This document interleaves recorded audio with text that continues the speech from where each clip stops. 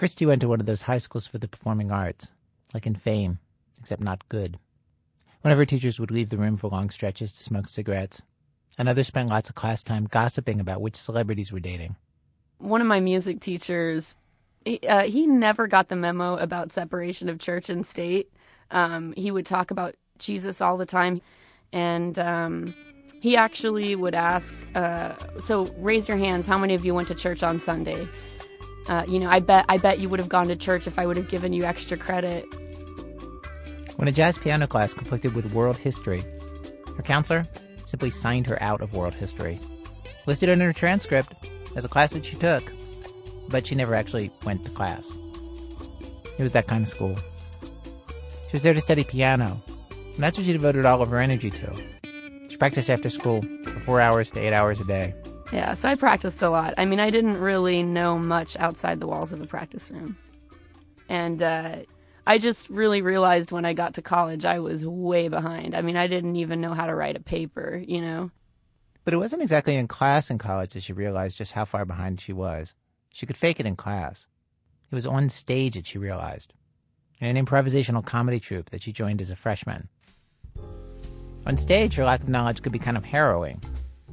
Like if someone, referred to Henry Kissinger in a scene, I just have no idea who that was at all. Like the audience would throw out suggestions like the Hindenburg thing. The Hindenburg disaster, yeah. Yeah. And I just had no idea. And then you had to reenact it on a stage in front of people and you had no idea what it referred to? I cannot tell you how many times something like that happened, where everybody was laughing and I had no idea why they were laughing. It was really scary, actually, to be honest. I mean, I was so nervous and I really wanted to stay in the troupe. I didn't want to get kicked out, but I really was so clueless.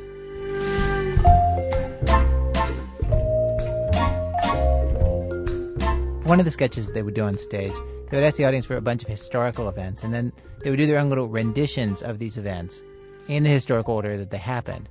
And in performing this one day, Christy confounded her castmates by putting World War I before the Salem witch trials. Though she did manage to locate it after the invention of the wheel. And after the whole show, everybody was like, God, Christy, what was up with that? I mean, why did you start off with World War I? It was the Salem witch trials. They were just like, they just thought that I wasn't thinking. Right. And I was like, I didn't know that World War I came after the Salem witch trials. Yeah, they kind of looked at me in disbelief, but... Did you know what the Salem witch trials were? I did. You know what? Honestly, I don't even think it's about that. I think it's about that I didn't remember anything about World War I. But then I didn't know. I thought if it was World War I, it must have happened a long time ago. Does that make sense? Because the world is so... It was the first war. that ever happened. Sure. Absolutely. It was like, well, invention of the wheel, then it must have been World War I. Right. I had no idea it happened in the 1900s, It's the first one. Well, I can see the confusion.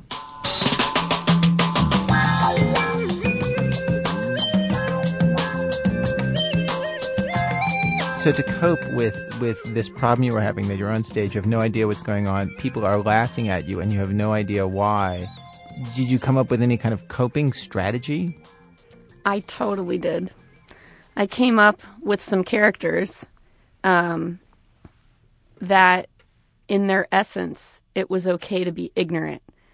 So I would use a stoner a lot of times. I'd be like, whoa, dude, I have no idea what's going on. And then, or I would use the troll, which was really my favorite. I would just kind of throw my hair in my face and be like, and talk in gibberish. And I'd just be like, dar, flar, fliggy, floob, dee, floogaloo, floogaloobies. Like that. You'd be in the middle of a scene with another performer and suddenly that's what you would do? You would just get to a stumper? Yeah. In every scene, regardless of the time period or setting. Does that work? Yeah, it worked.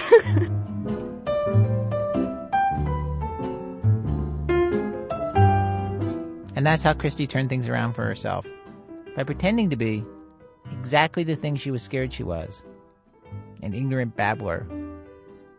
I think that it saved me. I think I was really lost in this troupe. Did you get into like social situations that were awkward in exactly the same way that being on stage was awkward, where people would be talking about stuff and you wouldn't know what the hell is going on, and then basically you would just turn into the troll? I wish that the troll would work in real life situations where you're sitting around having a conversation and someone brings up a historic reference that I have no clue, and everyone else is engaged in this, and I just kind of wish I could contribute by going, well, flick, flu, blah, flar, darty, far, far. But it doesn't really work out that way. Well, today on our radio show, we have 3 stories of people in the same situation Christy was in, where people think of them as up for grabs. They're worried about how people will see them. And like Christy, they take action. They take control of how they're going to be seen, with dramatic, drastic steps. Well said. From WBEZ Chicago, it's This American Life, distributed by Public Radio International. I'm Ira Glass. Act 1 of our show today, Dewey Decibel System. In that story, an American institution calls in the cavalry, calls in very unlikely allies in order to change its own image. Act 2, Goldstein on Goldstein. In that act, Mr. Jonathan Goldstein considers the question of manliness, specifically his own manliness, and turns to a real man for answers, namely his dad. Act 3, Heart-Shaped Box. In that act, a mom decides that she is going to remake all of the ideas that her son has about his father using a very simple tactic. Stay with us.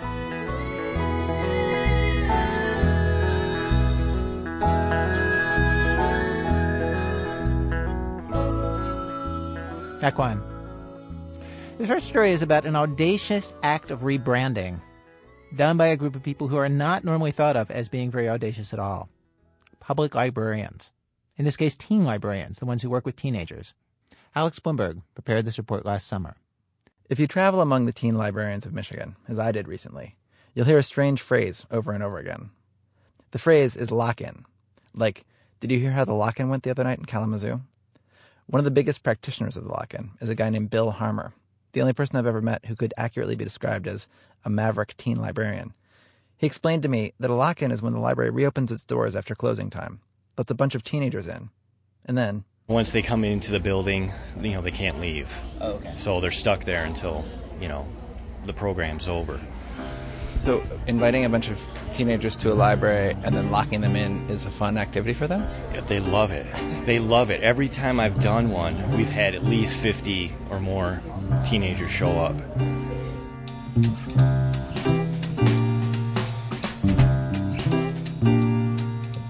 Turns out, the lock-in is a state-of-the-art technique in the arsenal of the modern teen librarian. The library has an image problem. Teenagers see it as the equivalent of summer school. Boring, no fun. But Bill Harmer and his colleagues say that's the old library, and they're on a campaign to change people's perceptions. Bill has attacked this problem with inspiring devotion. He's had sleepovers in the library, where 50 kids camped out between the stacks. He's hosted late-night card tournaments. He stocks his teen section with the latest in Japanese manga comics and graphic novels. And he's assembled the largest and most comprehensive DVD collection in the entire state, he says, including video stores. But last fall, Bill hatched a plan to take teen library programming to a place it's never gone before, to leave the lock-in in the dust. The plan was this: to stage a series of concerts inside libraries all over Michigan, but not the type of music normally associated with the library. Acoustic instruments, lyrics about ducks and bunnies, singing puppets.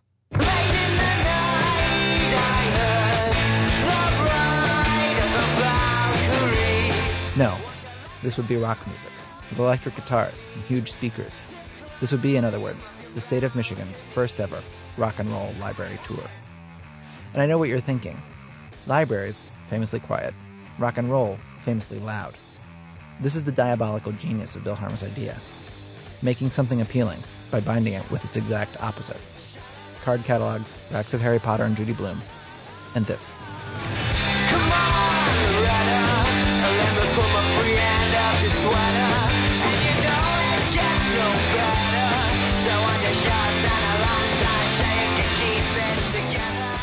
song you're listening to now is from the CD of the band that Bill Harmer booked on his library tour, an indie rock trio out of Detroit called the High Strung. We are the High Strung. I'm Josh Mallerman. I sing and play the guitar and write the songs. Derek?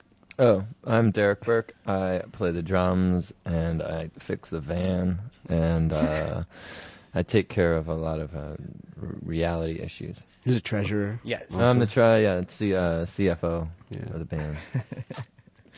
I'm Chad Stocker, and I play the bass. Most of the time we play at rock clubs.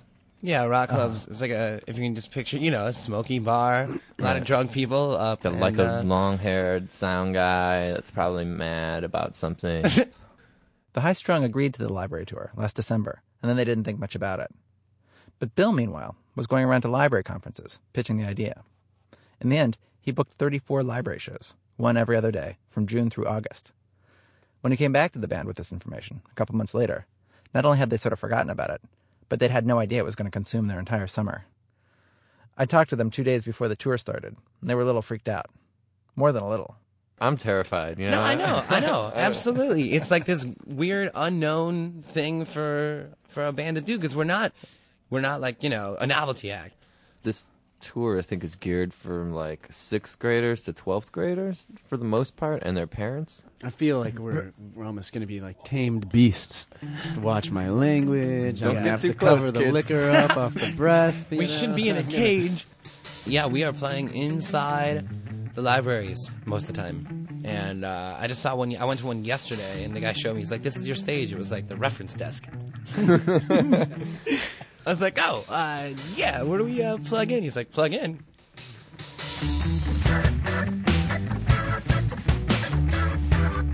Josh, Derek, and Chad have known each other since middle school. They formed their band about 5 years ago in New York. Early on, Josh booked a couple of live shows so they could get used to playing in front of people. Once they got on the road, they liked it so much they didn't want to quit. They've been touring nonstop now for 4 years straight. They've played in 42 of the 50 states, to all different crowds. In Austin, Texas, they played to an audience of over 1,000. But a show in New Orleans that they drove all night to get to didn't have a single person. Even the bartender left. There was one guy there, but he was passed out drunk the entire show. They're in the position of a lot of indie bands. Some critical recognition, one CD out, another one due this September, a website, something of a following. In short, a teeny bit of fame, and not really any fortune. We've been living off $10 a day each for like 4 years now. Right. Which is pretty nuts. No matter how much money we make the night before, we each just get $10 a day. And who decides that? Is that our CFO? Me. I decided that 3 years ago. Our brilliant CFO. There has been no adjustment for cost of living. He's not very progressive. I mean, the dollar menu is still the dollar.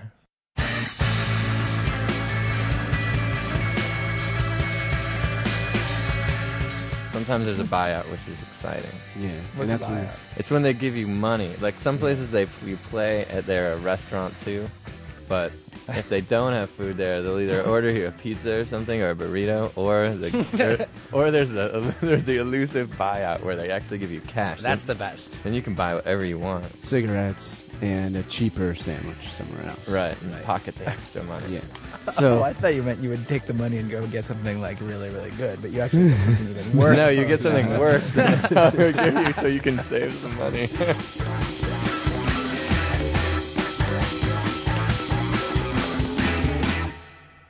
I know this is a digression, but one of the things I found most charming about the band is this fact. A while ago, they saw some footage on TV of an old Motown act. Everyone in the group was wearing the same outfit.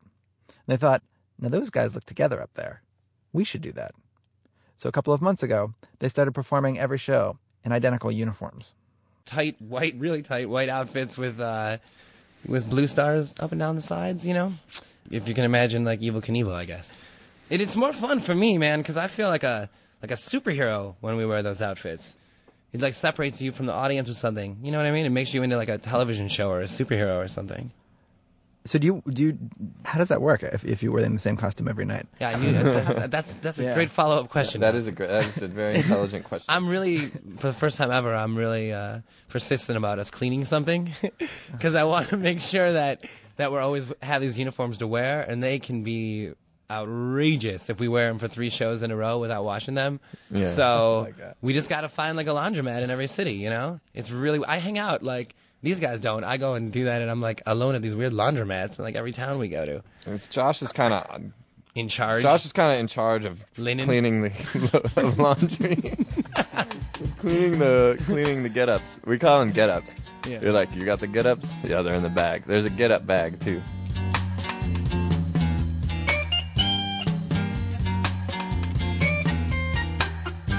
The High Strung, in many ways, are the perfect band for this tour, because they're both very rock and roll and very library. They've all been to college. Chad wears round glasses.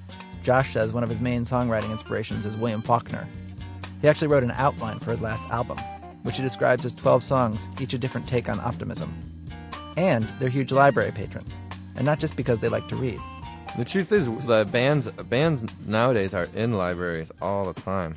Like, because there's the internet and stuff there, and when you're on the road, it's a valuable place to go for a band. Yeah, we have it's For our office. internet. It's like the field office. You got internet, and you got a clean toilet with usually there's toilet paper and a door that locks. Yeah. You know. Wait, are you telling me that you guys like stop at the library and every... Yeah, shave there. brush we my do. teeth. We usually shave there. Yeah, we are. We're in a lot of libraries across the country. I used to work at the Ann Arbor District Library as a security guard there in college. Oh my semester in gosh! college. It was all leading to this. And we used to have to kick out people that had like their shoes off, or if they smelled too bad and got complaints, or if we caught them like cleaning up in the bathroom and stuff. Yeah, I've seen And then some. years later, I'm doing that. I don't know if you've risen or fallen.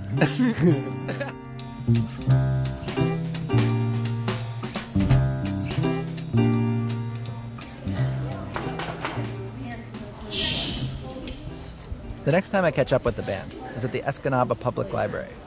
It's the band's 25th library in their 34 library tour. And the audiences, they say, have been all over the place. Some have been high school kids, mainly 16 to 18-year-olds. Others, like this crowd, have skewed much younger. It's about 40 kids, mostly between the ages of 9 and 14. Many of them swinging their legs in those stackable metal library chairs, accompanied by grandparents or parents. The MC of today's show is the assistant children's librarian, Charlotte O'Shea, who does her own librarian version of Hello Escanaba, Are You Ready to Rock? Hello, kids. Congratulations for finishing your summer reading program contracts. We are so proud of you. You are here to see a what? Concert, right. We're in a gray carpeted conference room off the main floor of the library. Fluorescent lights, a whiteboard with a graph showing recent expenditures. This room is normally used for county budget meetings. The band, in regular street clothes for this tour, takes the floor. How cool is it that your library does this, huh? This is awesome. Okay, we are the High Strung. Yeah, clap for your library. This is great. Here it comes again. 1, 2, 3, 4.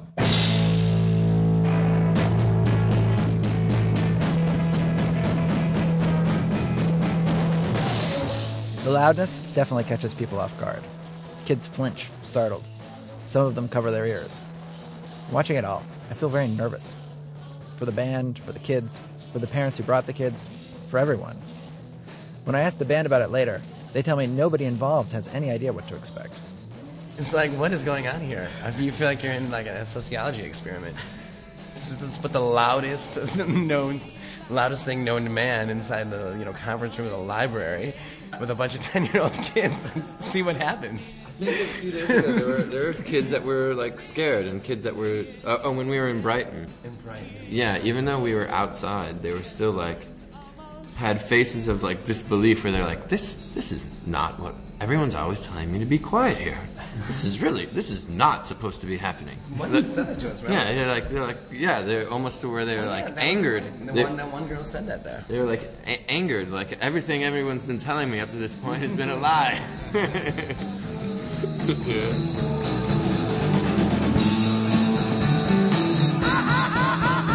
Hey, once in a dream I was sober. Sat up, had a drink, and the whole thing started over. In the audience, no one dances, or even moves, really. They all sit and watch, attentively, but a little passively, like the way you'd watch someone reading aloud during story hour. Between songs, the band throws in some public service-y library messages. Another exciting thing about libraries are, and this is something that we need, terribly are maps and atlases. It's all reference material. You can check it out, but you can't check it out. You know what I'm saying? So, in these maps, we find our way all over the country, and you can even look up crazy places all over the world. I want to know if anyone has been to Sweden or Venezuela. No. Okay. The reason I ask is because this next song we made a video for MTV, and if you lived in Sweden or Venezuela, you may have seen it, because that's the only place I know. This song is called Wretched Boy. 1, 2, 3.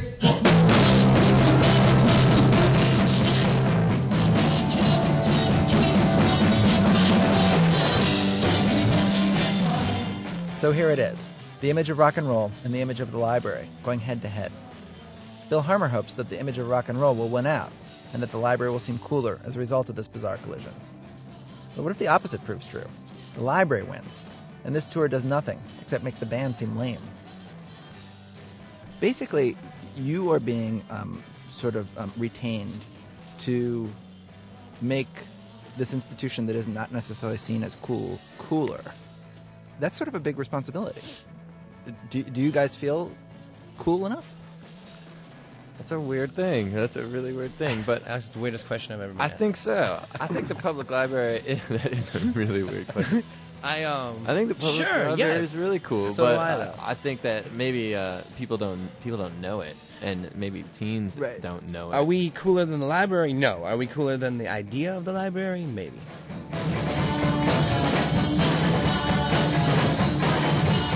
As the show progresses, it seems less and less like a rock show in a library, and more like just a rock show.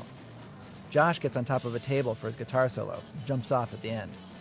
A group of adolescent girls sits in front of Chad, the bass player, who's one of those happy musicians who can't help but smile an adorable smile while he plays super complicated riffs. You can practically see the communal crush develop. Between songs, they flirt with him. One girl complains that her tan this summer came out unusually orange, and that she looks like an Oompa Loompa. What? Aren't Oompa Loompas green? No, just green hair. Oh, I like their pants. Oompa Loompas got cool clothes. 1, 2, 3.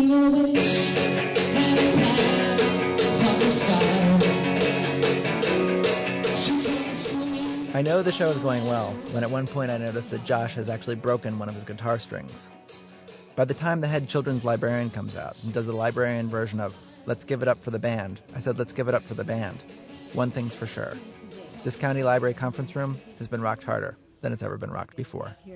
Boys and girls, would you truly let these gentlemen know how much we appreciate them? Come on, really loud. But the question is, was it rocked hard enough to actually change the image of the library? I talked to scores of kids at 3 different library shows in 3 different towns. Maybe half were what you'd call library kids, part of the teen reading club, or on a first-name basis with the local librarian. The rest just saw ads in the paper, or their parents did. But everyone talked about the library tour the way this group of teenagers in Iron Mountain did. They're all standing outside the show, wearing black heavy metal t-shirts. So if you had to describe the way you thought of the library before this concert, what would you have said? What were the adjectives that would come to your mind if you thought about Dull. the Quiet. Very kid quiet. activities. And now? Amazing. Fun. Come on, you're not being... Seriously? Yeah, seriously. Yeah. It's better than it was before, anyways. Yeah. I liked it. Yeah, because before it was just old ladies. Now it's young people. It was a lot of fun. And then there was this 11-year-old in Menominee who'd planned on going fishing, but decided to check out the rock show instead. Did it make you think differently about the library? Yes, it did. It made me think about, hey, if librarians could do this, make a library, not very much a library with making it loud, basically anyone could do anything.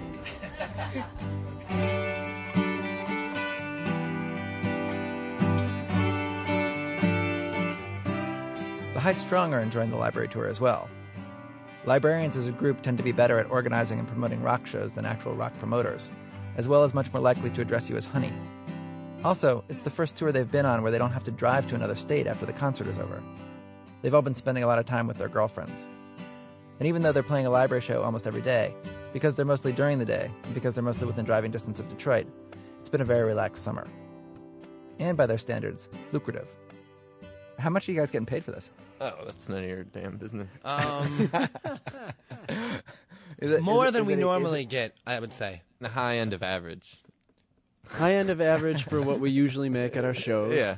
And we won't have to wait at the end of the night for like some promoter to like sell a bunch of cocaine down the street to have enough money to pay for our guarantee, you know.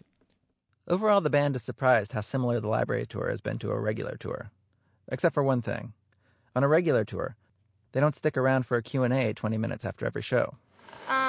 Some people in this room would like to know if you have a girlfriend and how old you are. How did your families take it when you decided to start a rock band? Do you guys live together? Did you guys read and go to libraries when you were teens? Why isn't the drummer wearing any shoes?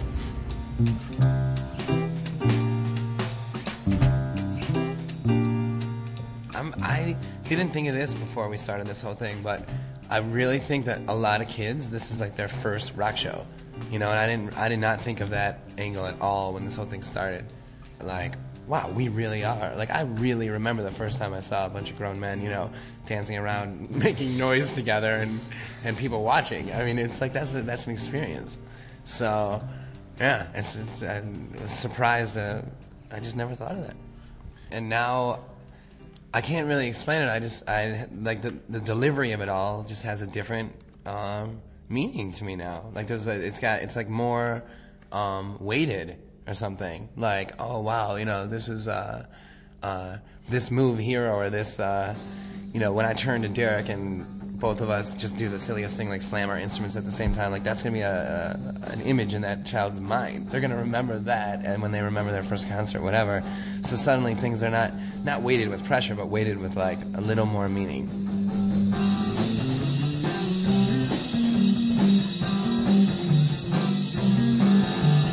Think of all the luck you got, and know that it's not for naught. You believe it once before, but it's not like that anymore. The last show I attend is in Menominee, a small town in the far north of the state. The band is playing in the library's central reading room. You couldn't make it up any better. It's a beautiful place with big picture windows looking out on the water and a skylight. Rows of bookshelves spread out to either side. The crowd is the biggest age range I've seen. There's a couple of high school kids working a neo-ska punk look, several middle schoolers, and in the very front row, a kid who can't be more than 4 years old, holding a huge deck of Pokemon cards in one hand and a stuffed bunny in the other. He's covering his ears with his elbows, but he's bouncing wildly up and down in his chair. And he's got a huge smile on his face. A lot of the kids in the audience have a look like that. Like, I can't explain what I'm watching, but I really like it. When I talk to them about it later, it's hard for them to articulate. I like the way it made me feel, they say. Or, I like the way one of them would be going one way and one another. Or simply, I like the way it vibrated on me. That was the funnest part. But it's not like that anymore. Of course, if you're selling teens in the library by saying, now it's a place that rocks, then you pretty much have to keep booking rock shows. And Bill Harmer would be fine with that. He'd love it if rock and roll were as common in Michigan's libraries as Story Corner. His colleagues may take some convincing, though. During the show in Menominee, I went downstairs to the checkout desk. All the librarians had their hands over their ears and were shouting at each other to be heard. I asked them how many of these concerts could they stand each year. One of the youth services librarians, a balding man with a mustache, didn't even try to talk over the noise. He just held up his hand, his index finger to his thumb. 0, he mouthed.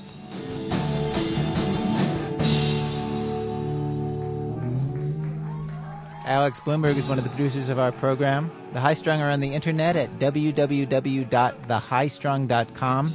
It's been a year since Alex did that story, and this summer, the High Strung have expanded to a nationwide library tour. 60 libraries, 42 states. Shut up in the library, I don't care what you have to say. No noise, no clatter, no chatter, no laughter, you're not in here to play. I want your nose inside a book and I want to see your past. And you better have a good reason why you're not in class. Shut up in the library, I don't care what you have to say. No noise, no chatter, no clatter, no laughter, you're not in here to play. Coming up, Jonathan Goldstein and his own father, Quien es más macho? That's in a minute from Chicago Public Radio and Public Radio International when our program continues.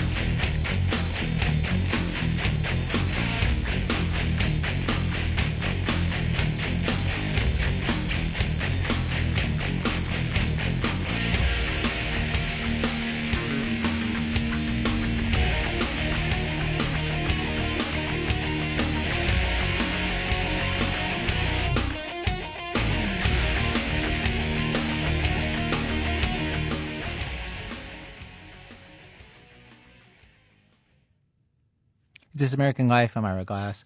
Each week on our program, of course, we choose some theme, bring you a variety of different kinds of stories on that theme. Today's program, Image Makers, stories of people and institutions who are worried what the world thinks of them and who take action, decisive action.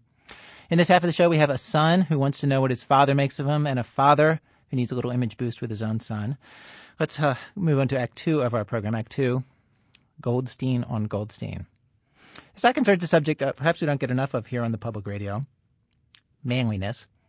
I find that even the men I know who you would think would be least concerned with manliness are still completely concerned with it. I have this friend, Michael, who is constantly talking about what is manly and what is not manly.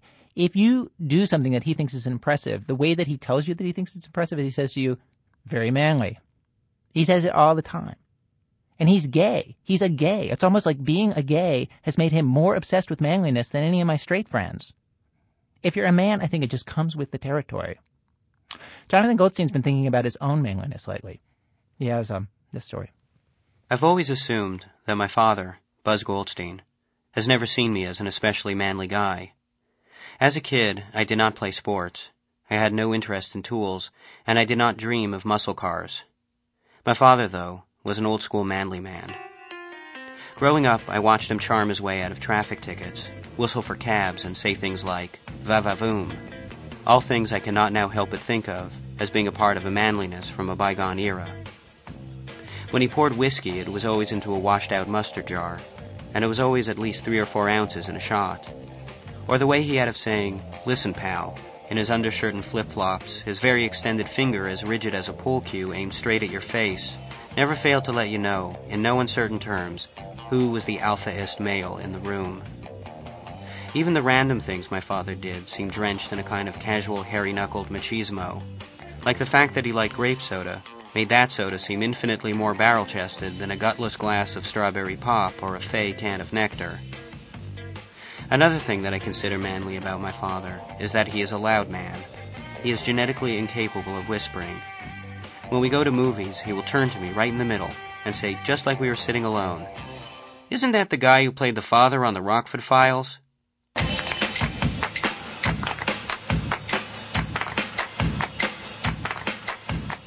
My dad is now 70, and he still keeps curling weights beside his bed. I am 35, and my own brand of manliness, a gentler, less in-your-face, and, dare I say, wussier form of manliness, is something I've always attributed to a generational difference between my father and me.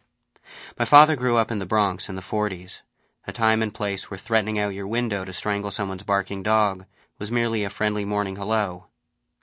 I wanted to talk with my father about the things that he holds to be manly, and maybe in so doing, figure out what it was that I lacked back then, and still lack to this day.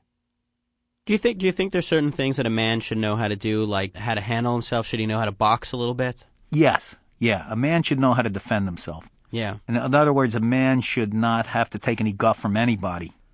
And my father doesn't. Whereas, above my head, there is a sign that reads, "Please deposit guff." When I was 8, my father decided to teach me how to box. We stood in the foyer of our apartment, knuckle to knuckle, the transgressiveness of it making me giddy and, as my mother would say, overheated. To my 8-year-old brain, the idea of play fighting with my father ranked somewhere between eating a sidewalk-length roll of candy buttons and watching the Globetrotters on the wide world of sports. My father stood beneath the chandelier, dodging, weaving, and jabbing like a young Willie Pep. I thought this was great. With my arms doing a kind of Dutch windmill, I leapt into the fray, and almost immediately my mouth connected with one of his fists. My lips split and began to leak blood all over the powder blue shag carpeting. I started to cry. Then I have this memory of my mother on my father's back, pulling at his hair in a crazed attempt to keep him from mauling me. I cried even harder. I was crying because I had never been hit in the face before, and the pain was so completely new and alien to me. But I was also crying because I felt so bad for my father. Here he was, just trying out his brand of father and son kibitzing with his kid, and now he had to deal with my blood on his hands. Even so, a few days later at a family get-together, with my father by my side, I couldn't stop myself from showing every single person I met my puffed-out lip. Then, excitedly, I would tell them that it was my father who had given me this puffed-out lip.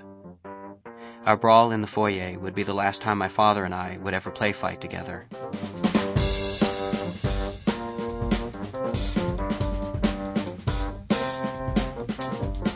Do you feel that smoking lends a man a certain kind of manliness? Well, yeah. Don't forget, we grew up with a certain stereotype when we were young.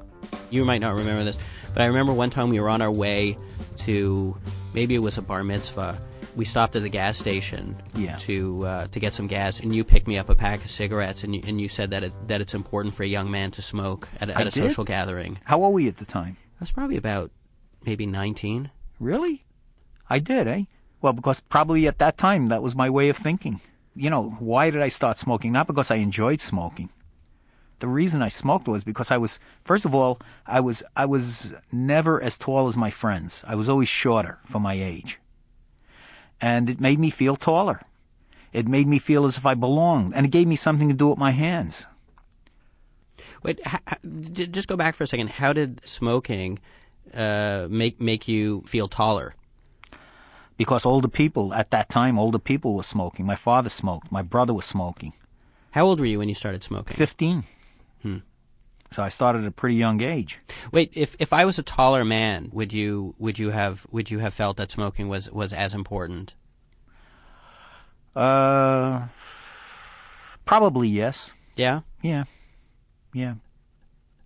But still, during my teen years, on the odd occasion when I did smoke, rather than taking my cues from Humphrey Bogart or Danny Zuko, gritting the butt between my teeth like I meant business, and ashing often with forceful, deliberate taps, I chose to smoke like David Bowie circa 1972, allowing my cigarette to hang limply from my lips, pretending to be too whacked out on goofballs to care that my ash was 6 inches long. My obsession with David Bowie, a languidly androgynous glam rocker, wasn't something that troubled my father, so much as it simply wasn't anything he could understand.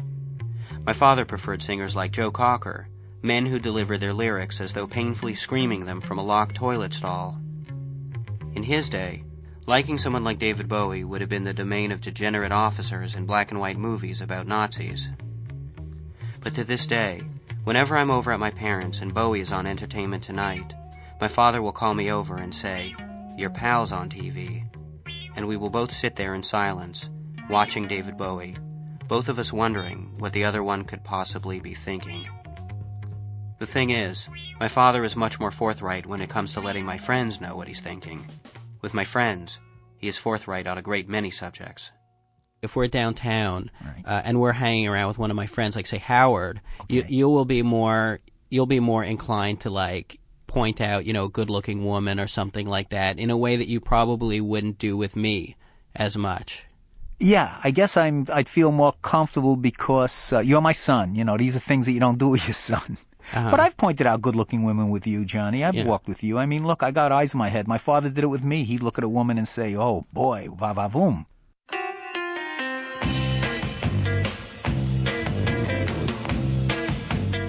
There was one time I remember where we were walking through, I think it was a parking lot, and I was maybe about 18, 19, and we were passing by this other young woman, and you turned to me and you noticed that woman looked at me, and you said, "You see that woman over there? Yeah. I could tell that you could make her."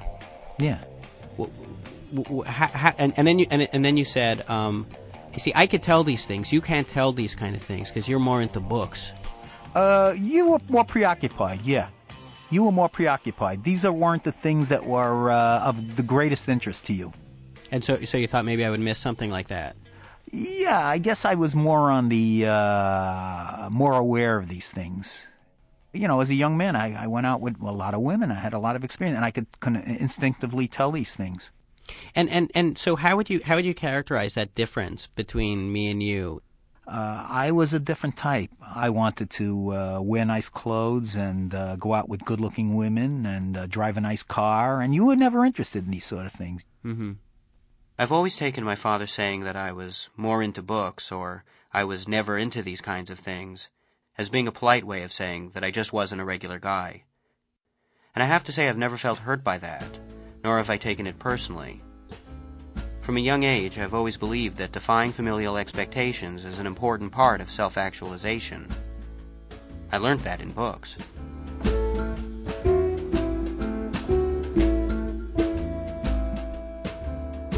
Whining is unmanly. Uh-huh. Complaining and bitching a lot. So you think there's a certain kind of stoicism that's necessary? I don't think it can't be forced. It's either you have it or you don't. Mm-hmm. When you think of me, do you think of me as possessing a certain quiet manliness? Yes. No, I want you to be honest. I'm being honest, Johnny, because I feel that you have done a lot of things that I wish I had done when I was younger. You were more assertive with things that you didn't. I went along with things a lot, whereas you didn't. You see? Like, let me give you an example of what I mean. You know, my mother was a very domineering woman even after I married. Mm-hmm. You know, I just accepted the decisions made by them. And that was unmanly, yes. My father's mother had talked my father into quitting high school so he could get a job and help support the family. It was a move he always regretted. I remember my father's mother as a small woman with a knack for getting my father to do whatever she wanted. Like if she needed a lift to the hairdresser in the middle of the day, he would drop everything at once and go. The phone would ring, he would listen in silence, and he would go. Even once my father was married, his mother would still interfere in all sorts of small day-to-day things. For example, we were shopping one day on Kings Highway, your mother and I, and we saw a cute fireplace. It wasn't a real fireplace. It was an electric fireplace, and we fell in love with it. You know, it was black, metal. We were ready to buy it. And I happened to bring up the topic to my mother, and she just poo-pooed and just discouraged me. And then I changed my mind as a result of that. It was impractical, and what do you need this for? And what are you wasting your money on garbage like that? And that was, I'll be honest with you, that was unmanly. Okay, if you want to talk about being unmanly, that was unmanly. Yeah. I should have taken a strong position and saying, look, this is between me and my wife. We enjoy this. It's going to give us happiness, and it's none of your business. You know, I respect you. I could have said I love you, but you've got to keep your nose out of my business, what goes on between me and my wife. These are things that I never did. Yeah. And if I were like you, my mother would have never gotten away with the things that she did. I really didn't expect this. Of course, I've never doubted that my father liked me, but I always felt that it was in spite of what I wasn't, not because of what I was. And what I was a man who was willing to ignore his own mother. By the time my father was my age now, he had already served in the army overseas. He had already entered himself in Golden Glove boxing matches, had 2 kids, and was working 2 jobs. And me? When my mother tells me not to put my feet up on the coffee table, I continue to put my feet up on the coffee table. This is what my father is impressed by. This is what makes me a man. I don't want to say this disappoints me, but sometimes I can't help wanting to be manly in exactly the way that he's manly. When I was a child, my father had chronic back pain, and I was very proud of how loud he could yell in agony. So great was his pain, and his rage about his pain, that one night he actually yanked the bedboard off the bed. After it happened, I would brag to my friends about how strong my father was. From then on, whenever I pulled off some unexpected physical tour de force, like opening a stuck jar of Nutella, my face as red and squinty as a clenched fist. My friends would say that I was pulling out the Goldstein bedboard. That's the kind of manly I want to be. That's when I feel at one with my legacy.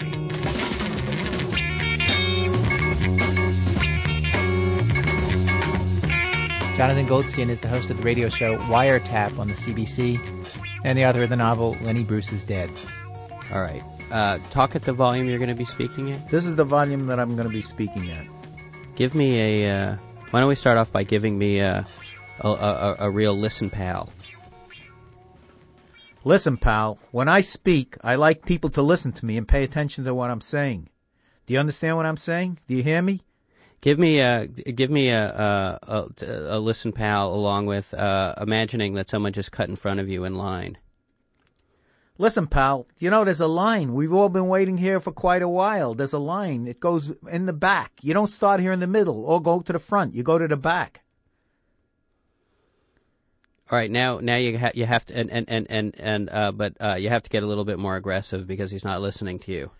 Hey, what are you, dense? Don't you hear what I'm saying to you? You don't listen, or don't ignore me. Don't ignore me because I'm not going to let you go in front of me. Don't ignore me. That only infuriates me. And that's the last thing he wants to do. That's right.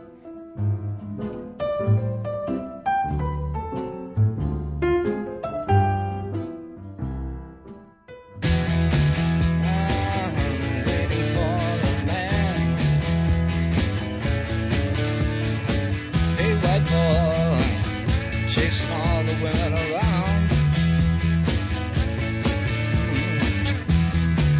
I'm waiting for the man. Act 3, heart-shaped box.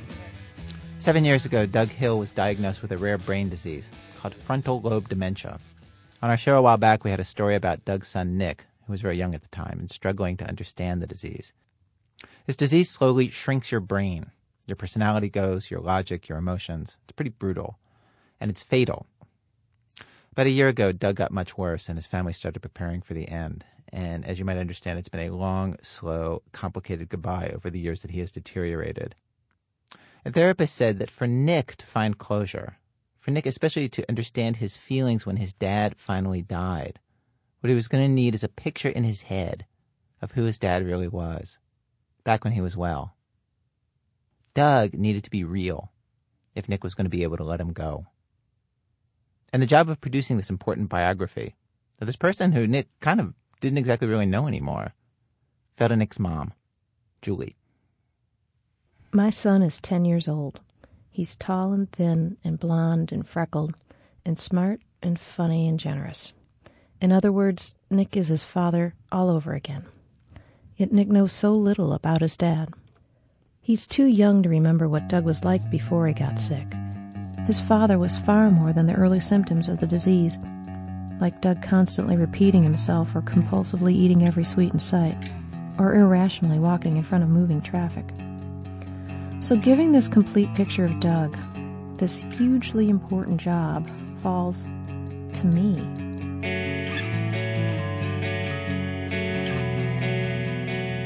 I'm 43 years old and both my parents are alive. That makes me supremely unqualified, not to mention overwhelmed.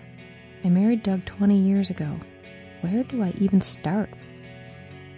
Apparently, with objects. My friend Adrienne lost both her parents by the time she was 19. She's told me she still yearns for stuff that her parents touched or carried around, that somehow they connect her to them. So when Doug got sick, Adrienne told me to collect simple, everyday items, and that one day they'd mean the world to Nick. So early on, Doug's things started making their way into a box, a casket of memories.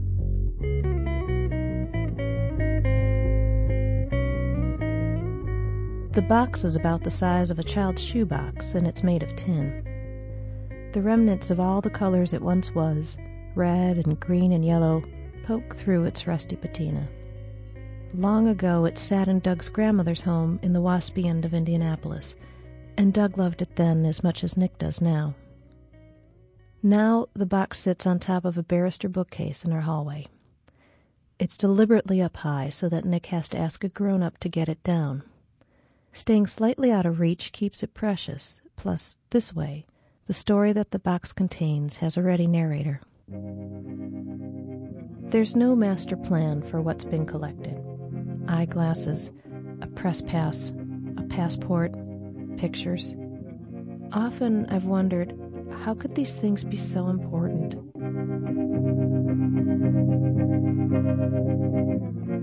For the first 6 years after Doug got sick, Nick didn't want to look inside the box. It scared him.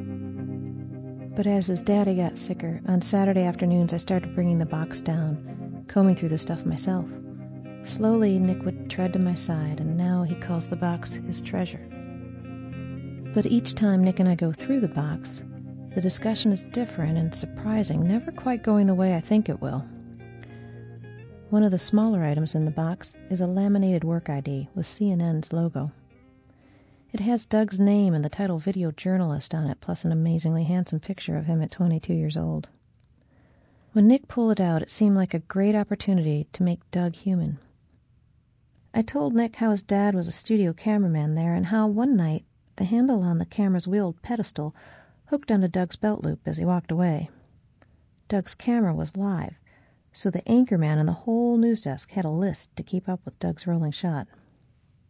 Nick laughed a little, but he steered the conversation in a totally different direction. Did Daddy ever work for Fox News?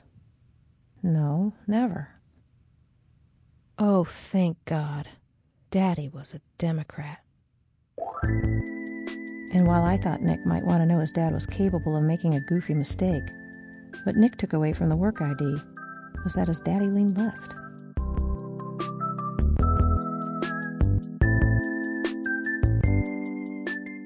Nick loves looking at the pictures.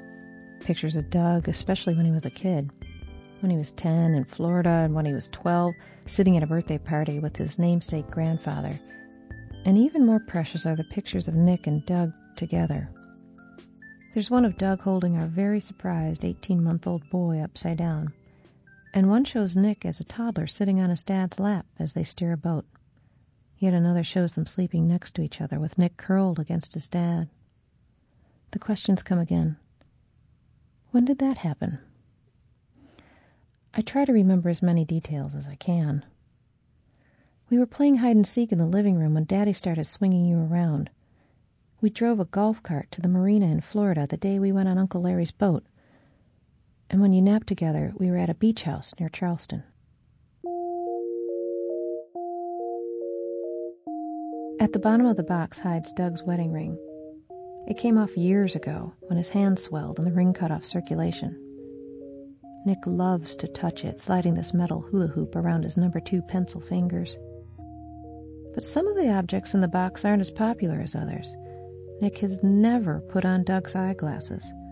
Cufflinks and tuxedo studs sit untouched along with the antique pocket watch I bought Doug for our 10th wedding anniversary. But time and again it's clear that my friend Adrian was right. Sometimes throwaway items have the most meaning. A few months ago, Nick wanted new toys. The policy in our house is he buys toys for himself with his own allowance money. He'd been eyeing some Dungeons and Dragons figures and was short by $10. He was greatly disappointed, not wanting to wait a few more paydays. Then I almost saw the light bulb flash over Nick's head. I know, I could use the money from Daddy's change jar. When Doug was well, each night he'd come home from work, drop his wallet on the table, and dump his change into a blue ceramic jar. Sometime after Doug moved to the nursing home 4 years ago, the change jar found a new job. It holds up a family portrait that had lost its easel. This jar has hid on my mantel in plain sight for years, forgotten, at least by me. I pulled it down.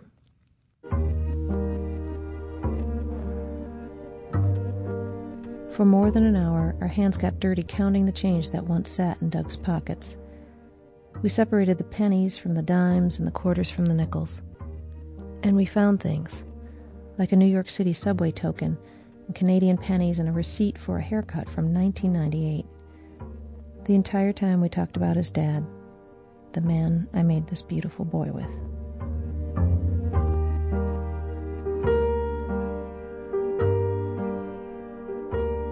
We counted up more than $50, a fortune to a fourth grader. Nick was amazed. What would Daddy want me to do with all this money? Well, he'd probably want you to save some, then spend some on fun, like those toys you really want. Nick was thrilled, aching for his new toys. On Saturday, we made the trip to the bank and then bought his heart's desire. Back home, Nick ripped open the boxes, joyous for the score. But 10 minutes later, he came to me with regretful eyes. "What's wrong, Nick?" He sighed and swallowed hard and began to cry. "Daddy's money isn't in the house anymore." Pennies, dimes, and nickels. Stuff he'd barely bend over to pick up. He felt he'd betrayed his father, treating those coins merely as currency. I held him. I tried explaining that these toys, the money in the bank, these were like gifts from his father, but it didn't help. Those coins were Daddy's, and they'll never be here again. We've lost so much of Doug already. Long ago, we let go of his humor, his writings, his displays of love and kindness. Inch by inch, we've buried him, with each day bringing yet another tiny, unbearable loss. So losing these little things, even just pennies, it's the last straw. It's why the box is so important. It's where these treasures from Doug remain safe for Nick. For Nick, but not for me. I have a different treasure trove of Doug's love, and he stands right next to me. He's tall and thin and blonde and freckled and smart and funny and generous, and he's 10 years old.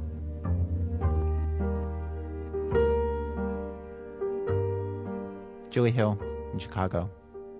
3 months after she put together this story, Doug finally died.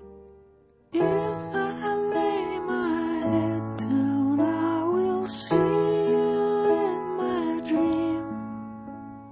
And everything I need to know, I finally hear. I wish I could remember, but my selective memory won't let me. Our program was produced today by Diane Cook and myself, with Alex Bloomberg, Jane Feltus, Sarah Koenig, and Lisa Pollack. Our senior producers, Julie Snyder, Elizabeth Meister, runs our website. Special thanks today to Brett Burke and Sandra Auerbach. Christy Kruger, who talked about her days of improvisational comedy at the beginning of today's show, is actually a musician and is touring with a new album. Her website, ChristyKruger.com. That's Christy with a K. You know, you can download today's program in our archives at audible.com/thisamericanlife. This American Life is distributed by Public Radio International. This American Life is made possible by Volkswagen of America and the Volkswagen Jetta, encouraging listeners to stop stereotyping. Learn more at thejettareport.com. WBEZ management oversight for our program by Mr. Troy Malatia, who is actually sitting right in our studio today. For once, he's right here. Troy, why don't you just get over this mic? Right here. Don't be nervous. Here, I'll open your mic. Star, floor, fliggy, floo, flee, floogaloo, floogaloobies. I'm Eric Glass, back next week with more stories of This American Life. I wish I could remember,